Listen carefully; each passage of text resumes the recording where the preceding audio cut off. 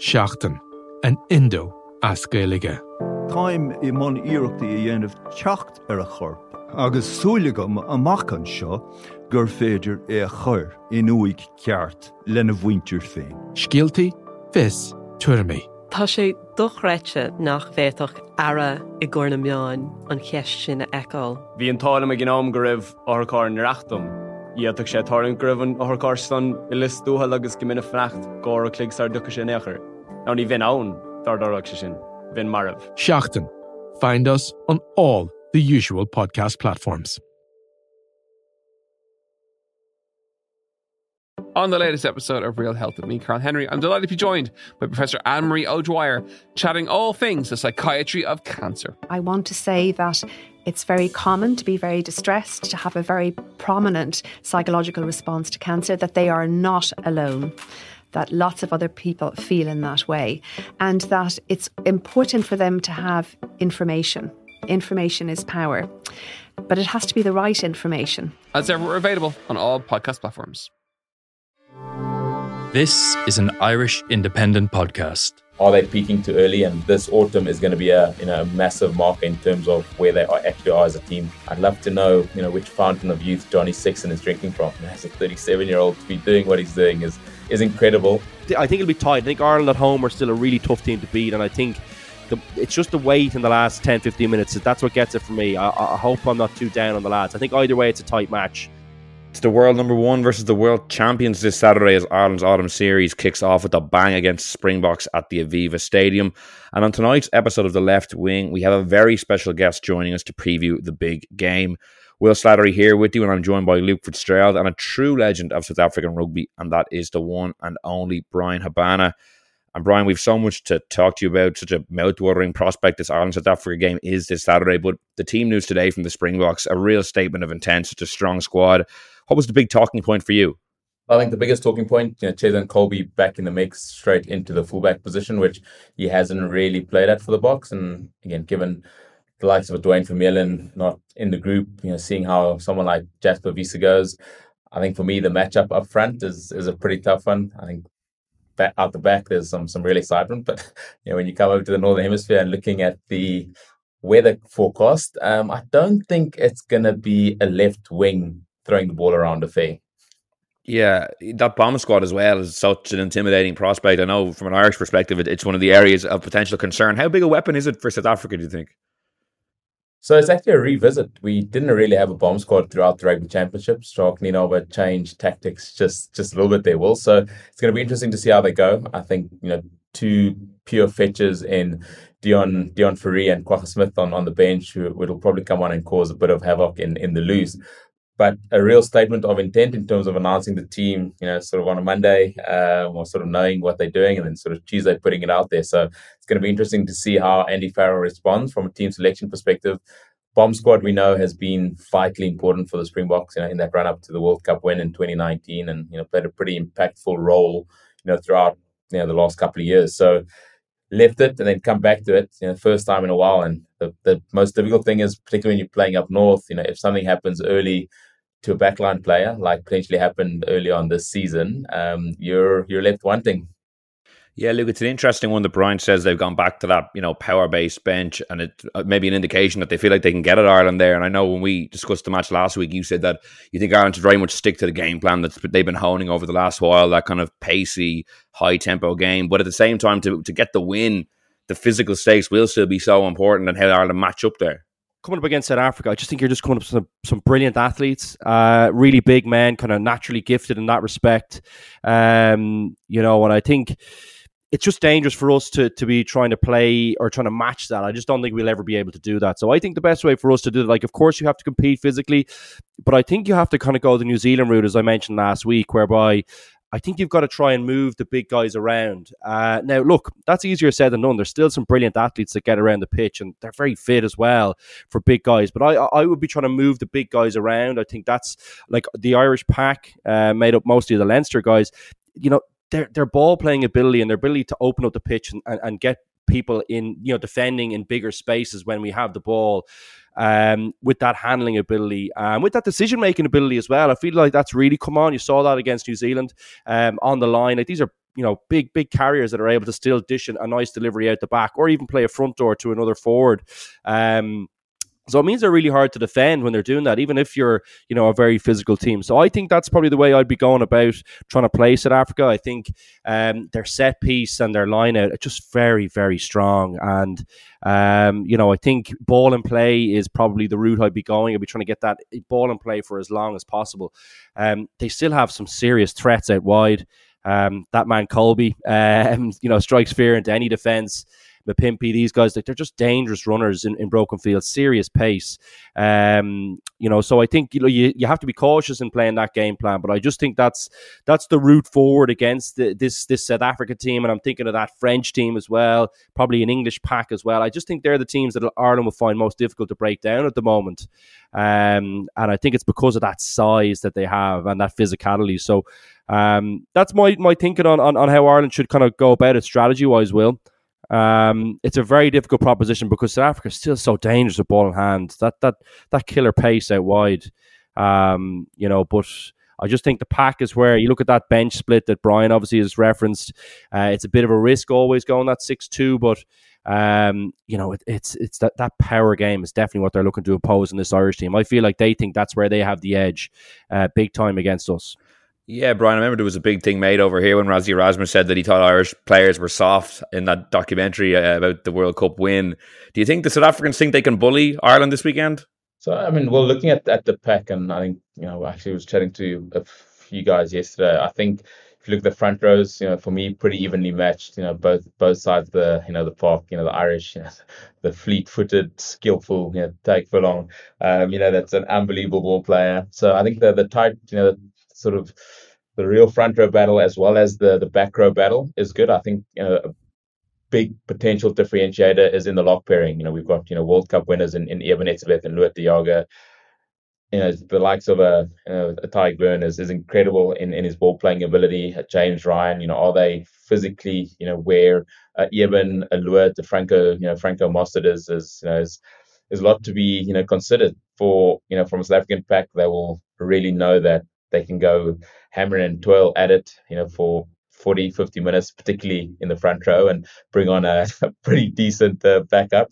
But for me, the pivotal deciding factor is going to be in that second row battle, not only in terms of, first phase opportunities, but then in and around, again, the skill linking, someone like James Ryan in terms of the ability to know Johnny Sexton, the out the back tip-ons, forward, forwards running incredible options, where the South Africans are much more direct. And if that second row battle goes either South Africa's way or goes Irish way, you almost feel that team will get the upper hand on the day. It is an interesting one, Luke, especially because it has been accused of Irish teams or Leinster in those big Champions Cup games against La Rochelle that the second row dealing with the Will Skelton and the South Africans will be a similar kind of physical profile. That has gone a real kind of key way in tipping the balance of those defeats. Yeah, I think so, Will. And I think, like, if I referenced probably the French and English packs because I suppose to a certain extent you're referencing Saracens and, the La Rochelle packs over the last couple of years that have caused so much trouble. And obviously that French pack too. But I think they play, a reasonably similar game plan to South Africa. It's such a strength. Like, it's, as Bryan said, it's very direct, but it's still really hard to stop these big guys.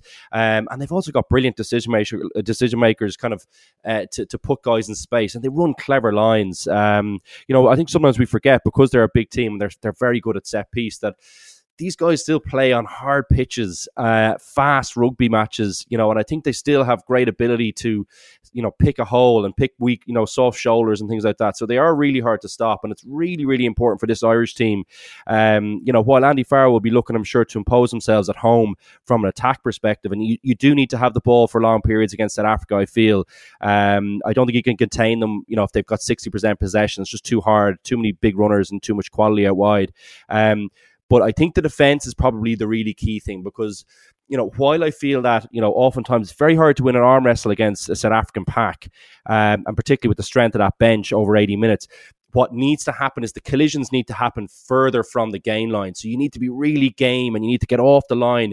You might win the actual collision, but the collision happens further away from the game plan. That's really, really important for this Irish team, is that they get that first couple of steps off the line and try and push them back. And I think what you might get then is they might revert to that kind of kicking game, which I actually think Ireland are actually, of all the teams, maybe Australia to a certain extent, Ireland are naturally usually quite good at containing, that a kind of a kicking game. Like, it plays to our natural strengths. I think Keenan is a great cover if he's back. But I think we have lots of quality in the back three from a kicking perspective and receiving kicks under pressure. Not to say that South Africa, still mightn't get some pay there, but I think Ireland are well positioned. I think actually in terms of the resources that we have to deal with that kind of attack, and that's probably where we need to get to. We need to get them playing that versus long periods where they have the ball and they're getting gain lines, because we won't be able to contain them then. Brian, what have you made of Ireland's development over the last, year and a half since they started playing some really good stuff under Andy Farrell? Because there was a period at the start of his reign where, I think a lot of people were very frustrated with the direction of the team, but that's changed quite considerably. From your perspective, looking from down in South Africa, what have you made of it? So firstly, any coach coming in, post the Joe Schmidt era was always going to have a tough one. It's not only in terms of the way you want to play, and even though Faz might have been in the structures, it's not only, your type of leadership that you're wanting to impose, it's your understanding of how the players are getting. It's the players' mentality of switching over to understanding you, putting the structure that you want to play. So that always was going to be a challenging potential first couple of months, but I think he's got a fantastic record of 20 wins in 27 games, which is absolutely brilliant. What we saw in New Zealand earlier this year was incredible. I don't think, many would have, been betting men and put appropriate bets in to see what Ireland caused back in July. So an absolutely brilliant start, and ahead of a World Cup, being in a position where they are the number one team in the world, they get an opportunity across this autumn to play South Africa and Australia, and if they come out victorious, that they've beaten the three big Southern Hemisphere dogs in one calendar year, which is going to be impressive. So you definitely see there is a belief in the philosophy that Andy Farrell's brought in. It took an initial stuttering start to get going, but I think in terms of experience, I'd love to know, which fountain of youth Johnny Sexton is drinking from. As a 37-year-old to be doing what he's doing is incredible, and that experience, again, the success that Leinster's continuously achieved, within that, I think has been pivotal. But yeah, I think Faz, what you initially wanted to do is definitely coming into fruition. The biggest thing is now ahead of a Rugby World Cup, are they peaking too early? And this autumn is going to be a massive marker in terms of where they actually are as a team. Yeah, Brian, what's the South African approach to World Cups? I don't know, it's because we've never really done very well at one, that we're kind of World Cup obsessed. We look at every single selection and every single result almost to what it means for 4 years' time. South Africa have had success, coming into a World Cup, but not in great form, and Rozzy Erasmus came in and winning it. What's your approach down there to a World Cup cycle? So if I look at going into 23, it was very much like we were in potentially 2010. We'd had a very poor year.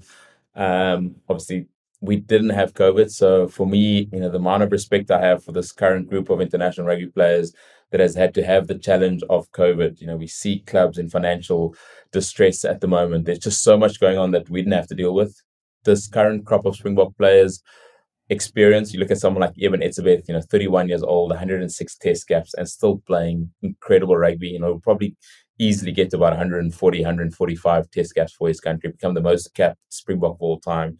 Siya Kolisi, an inspirational captain. Then you have some youngsters coming through, a Jasper Visa that's tasted success with Leicester and been incredibly pivotal there. So it is an aging group of Springbok players, but I still think the average age is sub 30, which is scary to think how much more potential this team has. And we went into the 2011 World Cup as that Rugby World Cup champion tag, wanting to win back-to-backs. No team had ever done it before.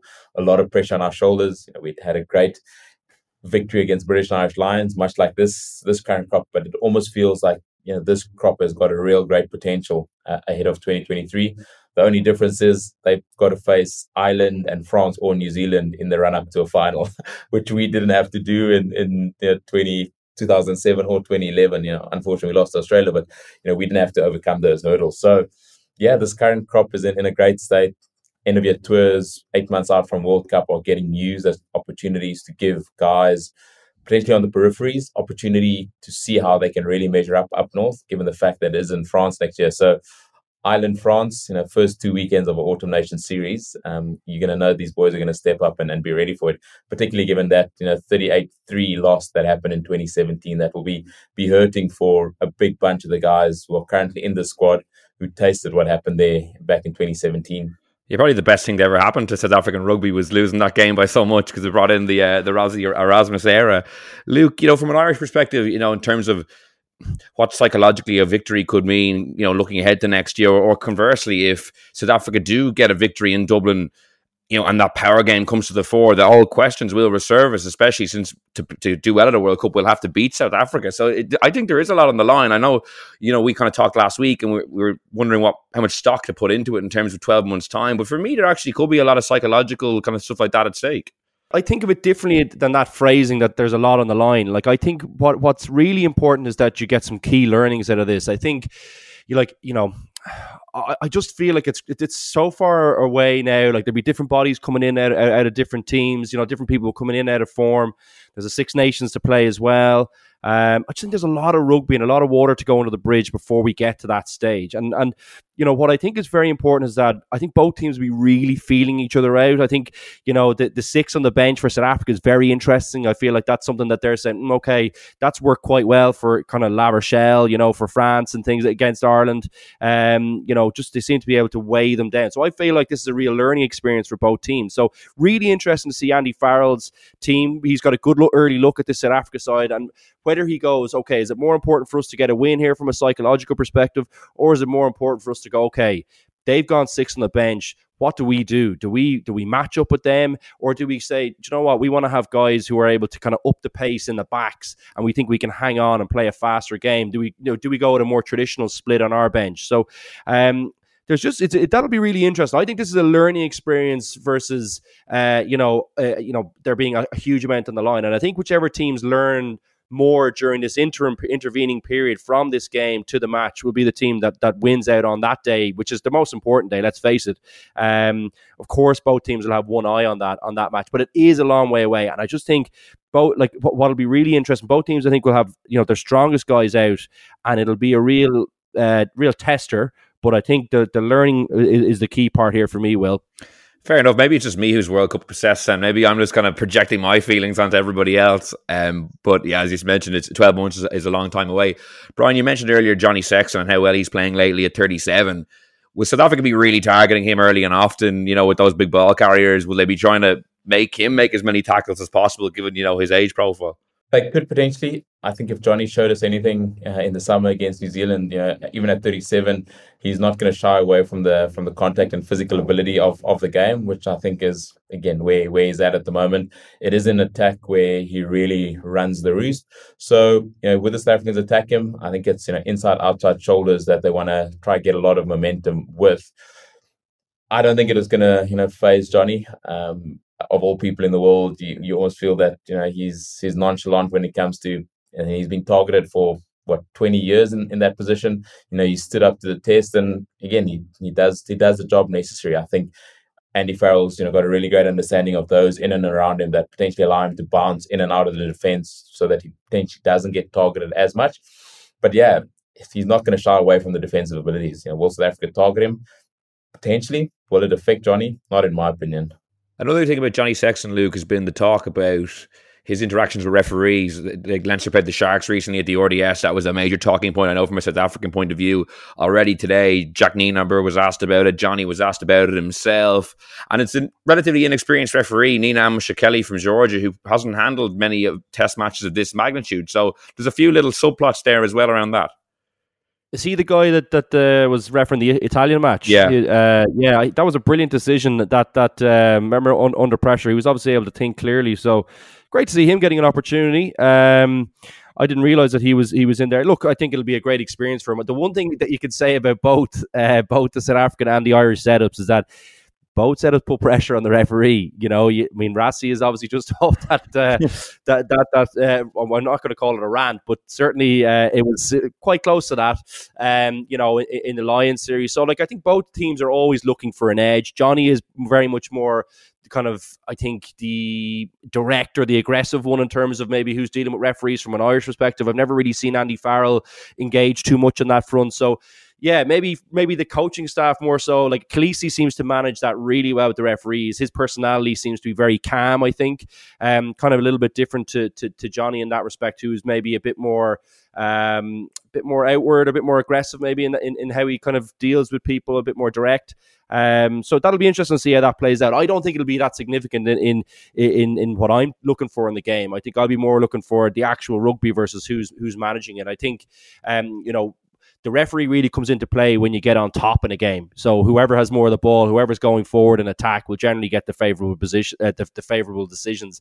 That doesn't really change in any sport. So I feel like it's a bit of a non-issue to be talking about. It's interesting, certainly. You can see both teams are obviously fairly animated in, how they feel about decisions are being made, whether it's right or wrong. But really, they'll be focused on how they're playing, Will, in my opinion. So I feel like it's a bit of a non-factor. Brian, were you one of those South Africans who was up in arms about Johnny Sexton's behaviour in that Sharks game? I think I definitely was. I think we all know Johnny's as involved in a game, physically, mentally. He puts every bit of his being, and he's as passionate as it comes. He literally toes that line. I do think where the game is going, if we're talking about trying to open up the audience to new fans and things that we potentially don't want to see in rugby, that we're potentially seeing in other sports globally. So the big thing, if you go back to the Lions series, Sia, to your point, Luke, it was probably maybe a little bit more subdued. But it is that, how much baiting does the referee get before he stamps his own authority on the game. Johnny, deals with things in the way that Johnny deals with it. But if we are trying to produce a game where, again, not only is there a fair level of respect for those officiating, which I think is really important, the referees under the officiators and their assistants under constant scrutiny just around making good decisions, and it's probably not giving the game a good look. So I definitely think there will be a lot said in the media this week. It's going to be interesting to see how Johnny handles it. Again, I don't think it will douse the fire with which he plays the game. And is it a reflection of him being rude? I definitely don't think so. It is more a reflection of how much he's fully into and committed to play the game of rugby, which is brilliant to see. But I think managing that accordingly, giving the referees the right amount of respect, I think is definitely going to be a key factor come the weekend. Yeah, it'll be an interesting subplot to watch out for. And Brian, Luke mentioned Rassie Erasmus there, such a big character in the game. I think people are interested, the dynamic or the kind of the balance of power between himself and Jack Nienaber. Like, how much influence does Rassie Erasmus still hold over this Springboks team? Is he still heavily involved? Is it Jack Nienaber's team through and through? What's that kind of balance like? Yeah, I mean, if you've been watching the press conferences of the last week and a half, Rassie's been in the centre of each and every press conference. So I think he's very much still involved. For those that don't know, him and Jacques Nienaber go a long way back. I think they were in the army together. They were at in Bloemfontein together with the Cheetahs, moved down to the Stormers together. I was with him. Rassie was subplotting with us in 2007 ahead of the World Cup. Him and Jacques were with the Springbok squad in Australia.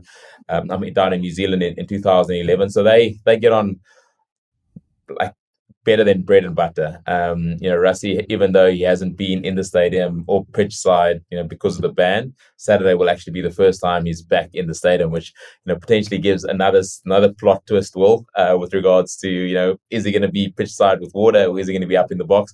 But Rassie has been incredibly involved, even though he hasn't been physically present. And if anything from these last few press conferences is to go by, he has still got a very strong hold in terms of the role he plays within the squad. So has he given Jacques Nienaber a bit of leeway to try to stamp his own authority on it? I think Jacques had to put his hand up with Rassie not being physically present. But yeah, you can definitely feel there's a massive Rassie Erasmus influence in not only the way we seeing the Springboks. I think there's been a few TikTok challenges internally as well, given his Guess Who's Back video clip that came out recently.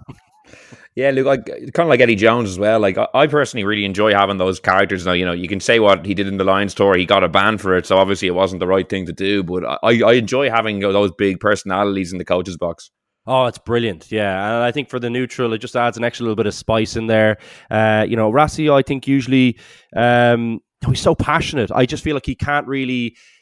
I think that passion, if you're playing for him, I'm sure to be absolutely contagious. And I think himself and Nienaber seem to be like a really nice duo. Nienaber seems to be a little bit calmer, a little bit more clinical maybe. perhaps not behind the scenes, but certainly outwardly anyway. And I think it seems like a real nice combination for a team to have. You'd probably get the technical stuff from Nina Bar, and maybe, if you're I'm sure your motivation for a big game certainly wouldn't be lacking with someone, like Rassi kind of firing the team up and getting the motivation in the right place. So I think it's a really nice balance. I think, Eddie Jones for me, sometimes he hits the mark, sometimes he doesn't with some of his comments. Sometimes they're, a little bit odd at times, and maybe there's a little bit of gamesmanship there. But I think that's what makes a test week, isn't it? It makes it more intriguing. You kind of get a sense of, what he's thinking about, who he's trying to target. And the same kind of probably goes for Rassi as well. So, I think it's great. I think it's a real coup that South Africa got him back just in time. I think we talked about, we touched on maybe Brian's, views around why South Africa get it right all the time. I think they've got great people. I think they really do. I think they've got a good eye for talent. They're a creative setup as well. I think there's a lot of talk about maybe them playing maybe a simple game plan. And I think that probably plays to their strengths to a certain extent. But they're very creative, and they've thought through all the different options. And I think they've really figured out what, where the strengths of this team lie, and how to play against all the different oppositions. So this is the biggest challenge in World Rugby for me, I think, coming up. I think just in terms of the resources that South Africa have, the players, and Brian mentioned the age profile, I think this team is really peaking really nicely for the World Cup, and I think they'll be favourites, even though France are on home turf. I think this South Africa team will be really, really hard to beat, just because I think they have all the pieces in the puzzle in the right place, coming at the right time. So massive, massive challenge this weekend, yeah. Just before we get your prediction, Brian, the difference, I suppose, between the Ireland-South Africa game this weekend is that South African teams are now up and running properly in the URC. I know that Leinster Sharks game I mentioned earlier was an absolute cracker. It got a lot of coverage and attention over here.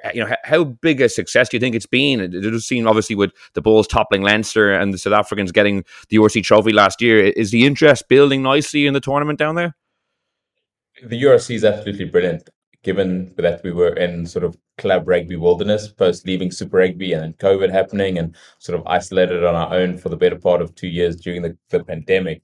Being given the opportunity to at least perform in a club competition that allowed you to test yourself against international superstars outside of South Africa, I think was absolutely brilliant. If I'd been a betting man, I probably wouldn't have seen the Bulls playing against the Stormers in a final and the Stormers winning it. The Stormers as a club or union in South Africa were going through their own financial administrative difficulties, and there was a lot of uncertainty with regards to that. So would I have called a Stormers-Bulls final with the Stormers winning down in Cape Town? Probably not. But that has just created a new sense of excitement. It's whet the appetite for what is potentially to come, going into a Heineken Champions Cup in a couple of weeks' time. So we've seen, hopefully, the impetus and the impact that it has had for the Northern Hemisphere clubs in Ireland, Scotland, and Italy and Wales, playing against some top quality opposition from South Africa. I think the legacy of where European rugby is probably turned a corner, and it's going to go on. Where does South Africa as a nation then fit in? Do we stay in rugby championship, or do we sort of start pushing the envelope to see if an opening in the Six Nations happens? So what would you prefer, Brian? So for me, it doesn't make sense that South Africa, from a club rugby perspective, plays in the Northern Hemisphere, and from an international perspective, plays in the Southern Hemisphere. It just doesn't. Your body's having to peak for 12 months of a year, because if you're not starting and finishing at the same time in either hemisphere, it becomes really difficult to manage players, schedules, all of these things. So with the unions and the clubs now playing up north, it probably makes more sense to sort of open up the door to see if a Six Nations gap is possible. But then the whole debate of, is it a relegation? Does it get expanded to 8 teams? So it just doesn't make sense for me to be playing your club rugby competition in one hemisphere and your international rugby competition in another. It doesn't make sense for me. So, I've loved Super Rugby. I've loved the Rugby Championship with Tri Nations, but we're now in a very different ball game. So again, if we don't get alignment on your international season, your domestic season, it's going to be a pretty tough one for the players to be consistent, over a 12-month period. Yeah, certainly a very interesting one to watch in the coming years. Just before we let you go then, time for your prediction for Saturday. Will it be the world champions or the world number one getting the win?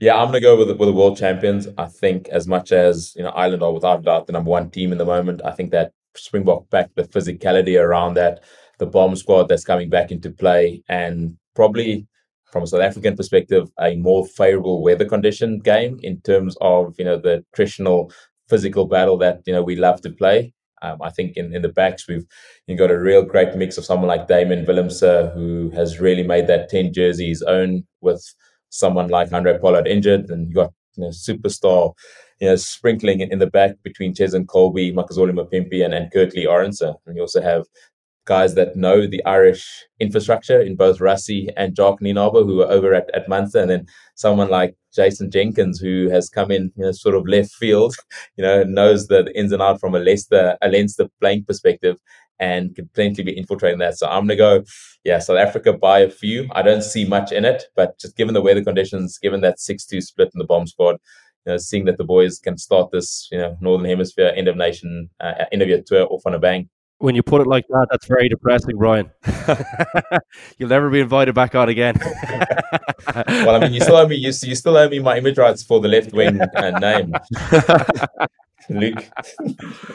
Brian, great stuff. Thanks so much for joining us. Thanks, James. Have a good one. Well, we're delighted to be joined by Cian Tracy to get the view from the Irish camp ahead of this weekend. Cian, how are things? All good, lads. It feels like a pretty big week, I have to say. It actually kind of feels like a bit of a World Cup week, I think, which is always very exciting. I don't know if we're going to have that same buzz for the other two games, I've got to be honest. This is just has a feeling of a very big game, very big week. Like you said, I was out in the Ireland camp earlier. Johnny Sexton was chatting, Gary Ringrose was chatting, Dan Sheehan was chatting. So yeah, like the big guns are being rolled out for what is a big week. Yeah, it's funny. I like to hear all these World Cup comparisons because I was pushing it heavily earlier when Bryan Habana was on. And I don't know if anyone else agreed with me. So whenever I see you and Rudd, talking up the World Cup in 12 months' time, it lifts my heart. But Cian, how much do you kind of glean from these weeks when you're in around the team? Like, do you buy what they're selling, or do you kind of have to take things with a pinch of salt?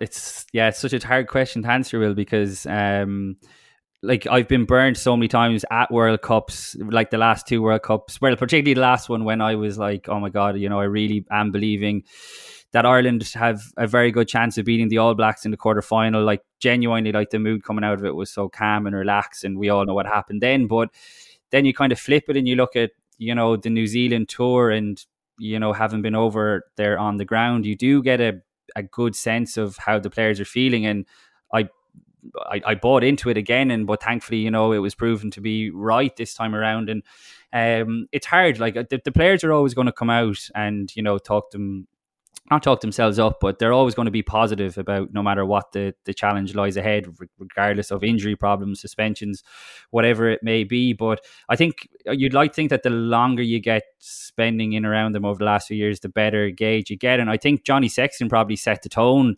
today, really, as he so often does. Like, it's been, since Johnny Sexton's become Ireland captain, it's been a joy for anyone covering him, like journalist wise, because he always gives you like good lines and considered answers. He's a bit like Ron O'Gara, actually, I would say, that no matter what the question is asked, he'll always like give it consideration, and you usually get a really good answer. And today, I suppose the tone was set by, him basically not reading anything into the fact that Ireland are the number one ranked team in the world. He was pointing to the fact that, the barometer for success is at World Cups, and it's very hard to disagree with that. And this is a man who's been down the World Cup pain, road plenty of times in the past, and no one is kind of really getting carried away or excited by the fact that Ireland are the number one ranked team in the world. South Africa are coming to town on Saturday, and they are still the team to beat. Whether we can chat about their style of play and all that, but they are the team to beat. So it's a fascinating matchup. Like, I mean, the number one ranked team in the world, and what most people, I think, would still agree are the best team in the world. So I thought the tone was really set by that. It's been such a kind of welcome change, I think, from Andy Farrell, that we still are so far away from the World Cup, and like you said, well, maybe myself and Rudd are a bit obsessed with the World Cup, but it's hard not to be. I mean, the World Cup is just so special. But the Ireland team are now talking about it, whereas in the past they just kind of shut down all questions about it. But they're talking about it in kind of positive terms. Like, I mean, we all heard Andy Farrell last week talking about, he doesn't want his players to be kind of daunted by the fact that they're ranked number one team in the world. And maybe that's what happened in 2018 leading into 2019 when we all know what happened in that World Cup. So I think there's been a bit of a sea change across the board. I think that's probably reflective of the mood in the squad generally behind the scenes that we don't see. Like, we heard it from the second Andy Farrell took over that the kind of pressure valve was released, and I think you're starting to see that in kind of the public dealings as well, I suppose, with us. So like I said at the start, it feels like a really, really big week, and yeah, I can't wait for it. Yeah, Luke, from your own playing days, like, what was your approach when you were talking to the media ahead of a big game? Like, were you trying to just, I suppose, feed them lines, or trying to, go off the party line that, I don't know, Joe Schmidt or whoever else would have briefed you on, or were you happy to kind of go out and answer a question with a more kind of honest answer or a thoughtful answer, as Johnny Sexton does, according to Keane? Luke was always great. Luke always gave us lines. Yeah, I don't know. I don't know if you're being taking the piss or not, but I don't know. I genuinely did try and answer. Like, I never liked the Declan Kidney used to nearly kind of talk stuff down, and I used to hate that because I always think, like, people know when you're lying to them as well, and I suppose I always had this belief that I'd never go into a sporting occasion thinking that I was going to lose, no matter who I was playing against. And I always felt like most top sports people always felt that way, or had that inner belief. So I generally tried to give answers that way. But, like, I think there's as well, like, there's certainly a case for not providing any extra kind of ammunition to the opposition. So just always give someone their due and their respect. And I think there's always a way of putting that where you can say, I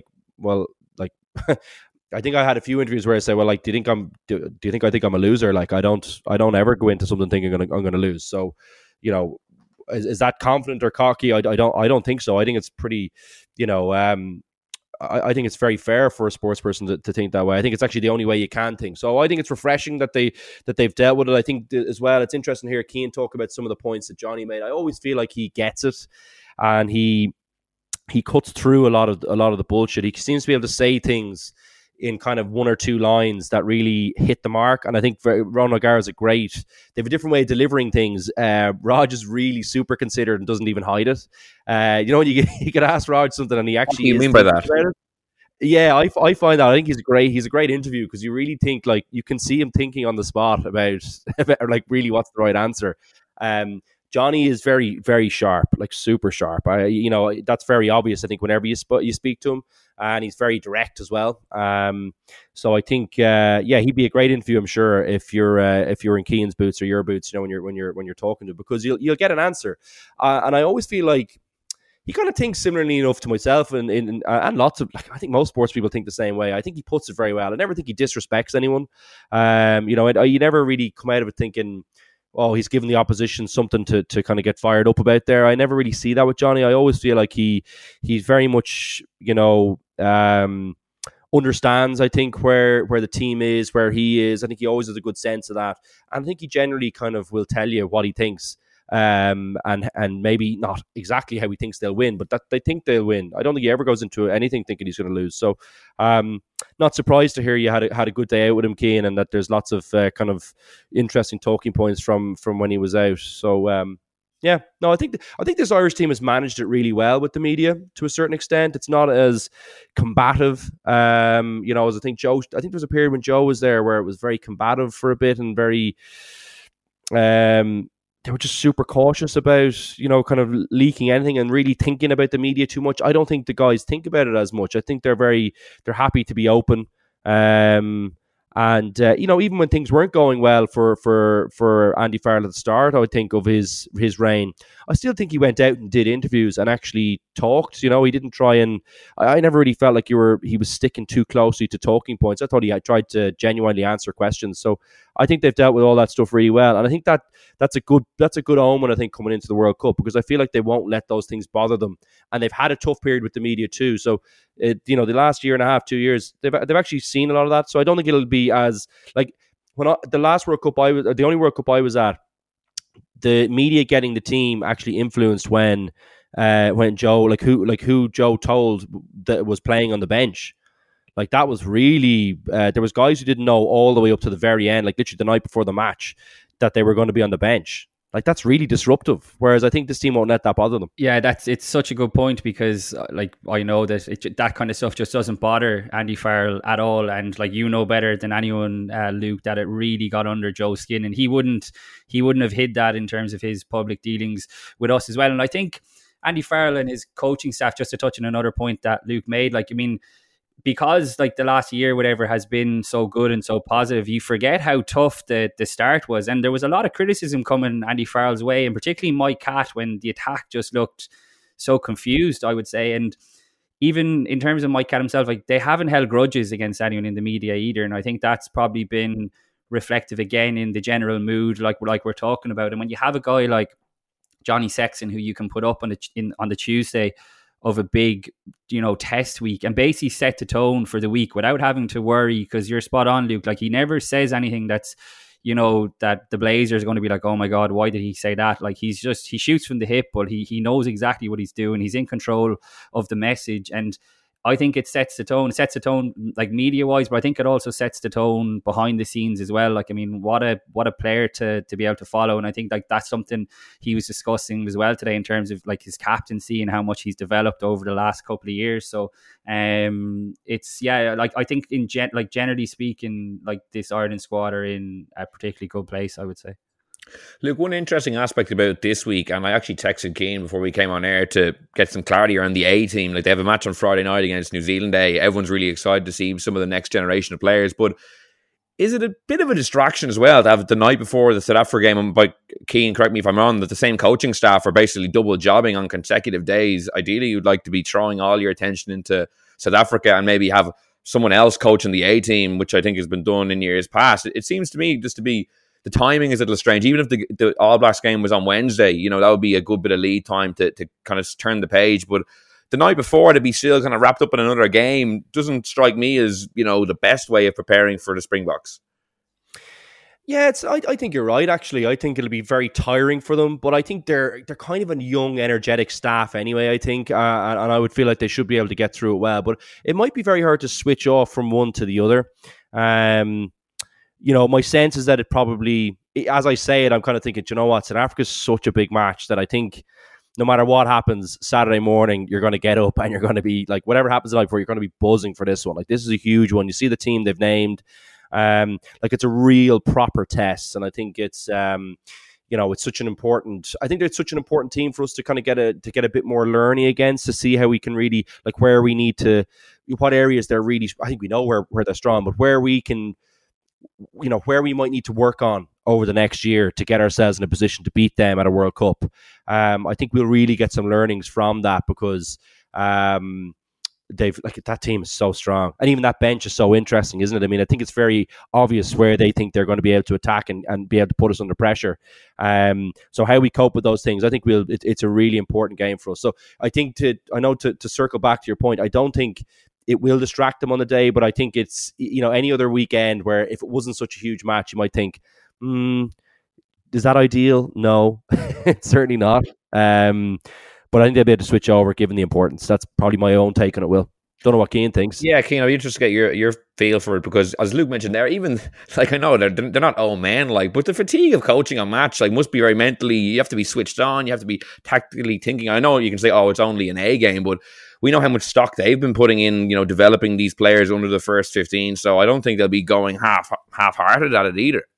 No, absolutely. And this is probably a continuation of what we saw over the summer. Like, this is going to be different to the Emerging Ireland Tour. But like in the summer, they brought in Pete Wilkins from Connacht. Now, obviously, that was much easier to do because, Connacht it was off season for them. But he took a lot of, responsibility on in the Maori weeks as well. So they didn't, as far as I'm aware, they didn't bring anyone else in. And you're right, Will. I had that confirmed earlier that it's the full Ireland coaching staff are doing the A game as well. So it's like Andy Farrell will be doing 2 press conferences basically this week for team announcements. He's going to be doing the team announcement one for the A team on a Wednesday, and then on the Thursday he's going to do the Ireland team announcement. Now, to be fair, he did that in the summer as well, and I can see your point 100%, but I just like the fact that Ireland are thinking outside the box, trying to make themselves uncomfortable, even in terms of the coaches. Obviously the players will be different, but you'll still have some guys who'll probably be asked to be extra squad players on Saturday, maybe involved on Friday. So it is tricky, but I kind of like the fact that they're thinking outside the box and trying to put the players and coaches under pressure. So I would agree with Luke. I think once Saturday comes, and to be fair, throughout all the week, like, South Africa is the main focus. I think at training today on Tuesday, as we're talking, they had 51 players involved, because that number went up from 49 because Bundy Aki is actually training with Ireland, and so is Ian Henderson. So like 51 players, like, is some number to be running in the week of, like, when you're playing the Springboks. But this is another thing that Johnny Sexton was touching on. He said it was actually, when he realized it was going to be that number, he was kind of thinking, oh, like, how is this going to work? And you can imagine what he was probably really thinking privately. He didn't probably tell us, but like you could tell enough from his facial expression. But he said, to be fair, that the coaches had run it really, really well, had really thought it through, and it was organised well. So, like I said, I like that they're thinking outside the box, but I don't think, the A game will be exciting for what it is on Friday, even though it's a bit disappointing that a few of the All Blacks players have been called up to the main squad. But come Saturday, like, that's really all that matters, isn't it? Do you know what it tells me? And I don't know what you two think. I think it tells me that he really, really knows his whole squad. He knows, to be able to switch from interview to interview. I think he knows there's probably they're not going to change how they play too much. They'll change the calls certainly to a certain extent. But I think he's really comfortable with the game plan. I think he's really comfortable and knows all of the personnel. Like, he's been around a long time now as well. But I think he'll be comfortable going from game plan to game plan. And remember as well, in November, like, he's had 3 or 4 months to really prep this hard and think about how he's going to go through it. So if he's done all those things well, and in fairness to the IRFU, that it's rare you'd have an organizational issue as well. I think the setup there is very strong. You think of even the Lions squad, like the people who are doing lots of the people who are doing the organization, logistics, all that kind of stuff. They're actually Irish guys. So, I think these people are used to running big squads and, having hectic schedules. So I think it's a real strength for them. And they probably have a way of doing things now. So, yeah, I think they'll be able to do it. Certainly challenging, but I think it shows a real confidence in his abilities as a coach and as a coaching staff. And I think it shows a real knowledge of his players and his game plan. So I think it's good. He's thinking ahead about the World Cup as well. Like, I know you kind of made the point, Will, that like if it had been on a Wednesday, it would be different, and I fully agree with you. But he's probably trying to think, if we add this extra game, you're going to have, there's guys who are going to play in the lesser games in the pool stages of the World Cup. Are going to be probably a lot of guys who'll hope to be involved on Friday night. So it's probably in a way preparing for that as well, I would say, even though it's not a like for like, because like you hit the nail on the head, the night before is very different a few days out. And Keane, there's one other thing I wanted to ask you about. Luke mentioned the Lions tour there. Out of the David Nucifora briefing last week, he said he gave kind of a full backing to the prospect of Andy Farrell taking a year out from coaching Ireland and potentially being in with the Lions. Like, what do you make of that possibility? I know whenever we're looking to the World Cup, we're now going forward years and years and years. But again, I was just thinking, like, from an Irish perspective, why would you want your coach disappearing for a full season potentially? When his job is to develop the national team here. Like, I don't think it makes a big difference for Irish rugby in a good way for him to be gone for potentially for a year. I don't know what you think. My sense of that is probably, if it happens, that the IRFU would look at it as to begin the succession planning for Andy Farrell, and I wouldn't be surprised to see someone like Paul O'Connell stepping up into more of a head coach role if he is the one that they have eyed. And you'd imagine in an ideal world he would be the one, whether he wants it or not. Like, that's another story altogether. But I would imagine they're probably thinking, okay, we get Andy Farrell. If he does take a year sabbatical like Warren Gatland would do, then it's a chance for Paul O'Connell to step up, and that way the wheel keeps turning, and you end up with Paul O'Connell with a huge amount of head coach experience by the end of it, and then you get someone else in to take on the forwards that Paul O'Connell is doing now. So I think it'd be hugely positive, actually. I know what you mean, Will, but if it meant a chance to push on someone like Paul O'Connell and develop him into the potential Andy Farrell successor, then I think that would be a good thing. Yeah, fair enough. That's another viewpoint. What do you think of it, Luke? Yeah, I'd say that's right. I mean, you think about the tour, they might have already been thinking about it when you think of that Emerging Ireland tour, and maybe why they didn't bring him on that. So they might already be doing a little bit of preparation for that. So yeah, I think that's probably, I mean, it worked very well for Wales to a certain extent. There was obviously some drop off in some years, but when Gatland wasn't around, but I think generally it worked well for him. I think it develops you as a coach. I think it'd be very hard to keep Andy Farrell if you said no to it as well. And I think if they think as highly of him as I think they do, I don't think they want to stand in his way of that kind of development opportunity as a coach. I think if you come back from that, if he comes back to an Irish job after that, I think he comes back enhanced as a coach. I think it does help you for future Six Nations. Say you got him for another 2 or 3 years after. I mean, Gatland always seemed to have a real good working knowledge of who was playing well in all the different countries. Like he seemed to be able to get the whole picture and have a real sense of what players were good at what, who they could attack. I'm sure it helped him as a coach for Wales in Six Nations, following on from Lions tours. So I see lots of positives with that. Even though, yeah, of course, you do lose someone in the interim, but you have someone good coming back in, and you can also test someone out on a short run kind of 1 year thing. So I see lots of positives with that. Really, nothing to panic about. To be fair, you've made some good arguments there. I'm not as against it as I was when I came into the conversation. You guys have made some compelling arguments, to be fair. We might finish up, Keane, with predictions. What way do you see Saturday going? I know there's still a lot of uncertainty around who might play for Ireland and a few questions of that nature. But from what you know, what you think, how do you see it going? Yeah, it'll be very interesting to see the team selection on Thursday. My understanding is that, like I said earlier, everyone trained today. I think the likes of Hugo Keenan and Jameson Gibson-Park, Craig Casey, all trained last week fully without any issues.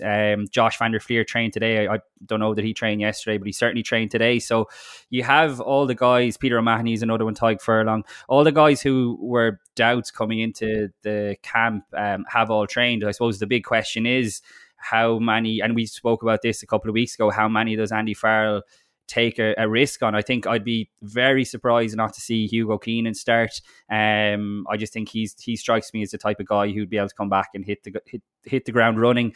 It'd be very interesting to see what they do in the left wing. Pardon the pun, if it even is a pun. Will they bring Jacob Stockdale back in? My sense is that he would be a very good like-for-like replacement for James Lowe.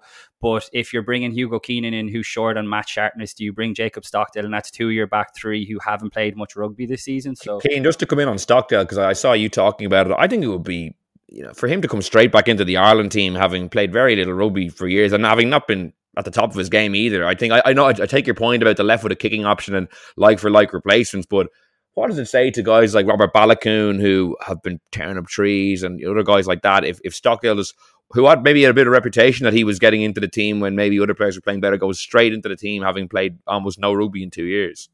Yeah, like he to be fair, he came back at the start of the season and he did look sharp, and he obviously picked up another injury. Like I take that point, but I think like he's become the forgotten man. But like as far as I'm aware, Andy Farrell is a massive fan and he sees him as a really big part of his World Cup plans. So like so much of this will depend on how he's going in training. Like personally, I would love to see Robert Balakoon come in and Mac Hansen shift to the left wing. That would be my preferred, but I was kind of putting myself into Andy Farrell's shoes and looking at how important that left-footed kicking option. Could Jimmy O'Brien be an option on that left wing as well, purely for that left-footed option? So there's loads of kind of variables to this. I mean, who's going to play scrum half? It'll be very, very, very interesting. But kind of when you look at the Springboks team, it's absolutely class, obviously, and stacked. But I do think there are a couple of areas where Ireland can get after them. I mean, we all know what Cheslin Colby is capable of, but this is his first start at fullback. I wouldn't be surprised to see him be tested a lot. And it'll be very interesting to see how Ireland vary their tactics. I mean, I wouldn't be surprised to see a lot of high balls come down in Colby, as good as he is in the air. He hasn't played fullback at Test rugby before. I mean, even Damien Willems at out half, I think like that's a big win for Ireland with Sexton going up against him. Obviously, it's all dependent on what the packs do, but it's not as they are missing a couple of key players, South Africa. So in terms of prediction, this is probably the longest answer I've ever given you, Will, in terms of prediction. I would be quietly optimistic about Ireland's chances, I have to say. It's going to be very hard to hit the ground running within 2 weeks, and it's kind of writing about this in tomorrow's paper that, it's going to be a massive challenge for them to somehow tweak their game plan. I think evolve their game plan is probably a bit of a strong word, but tweak their game plan from the summer, because there's a lot of footage for South Africa to work off. So how will my Cats attack, tweak? They got to show different pictures to this Springboks pack. I hope that they stick to their guns and they don't try, and I don't see it happening. I could end up with egg in my face, but I don't see Andy Farrell going with a 6-2 split to match up against him. I think Ireland will stick to what has served them well all year, and that is to play at high tempo and try and move this Springboks pack around. And if they can do that, and if the pack hold up front, I would have concerns around the scrum. I go back to the first test in New Zealand, and the scrum was a real issue. A lot of that is going to come down to the interpretation of the Georgian referee, Niki Yashkashvili. My pronunciation of his name is always shocking, but it's a big game for him as well. And, those first couple of scrums have the potential to set the tone. So if the front row can hold their own against what is a formidable outfit, I think Ireland have a good chance here. Well, I pronounced his name completely differently earlier, so one of us has gotten it badly wrong. So we'll have to find out. Mine isn't great. We'll have to find out after the show which one of us got closer to the mark. Luke, I'll give you the last word then. Keane went through a lot of areas there. What's your view on how it'll go? I think that in the 10 area is definitely it's probably the only area where I really feel Ireland have an advantage. I think the second row will be worrying to me. I just think they're so even on the bench. Is it Mostert on the bench, or is he Mostert on the bench? Isn't it? Yeah. They're just the sheer weight for that long, and they're actually pretty fit as well. These guys are not just big heavy lumps. That kind of way. They can do the 80 minutes, so they've got some serious quality there. And then the Bongi, Marks, obviously I think he had to. I heard some chatter during the week on, I don't know what podcast it was, that maybe they might keep Marks on the bench and really try and hit Ireland in the last 30 minutes with a real fresh bench. But no,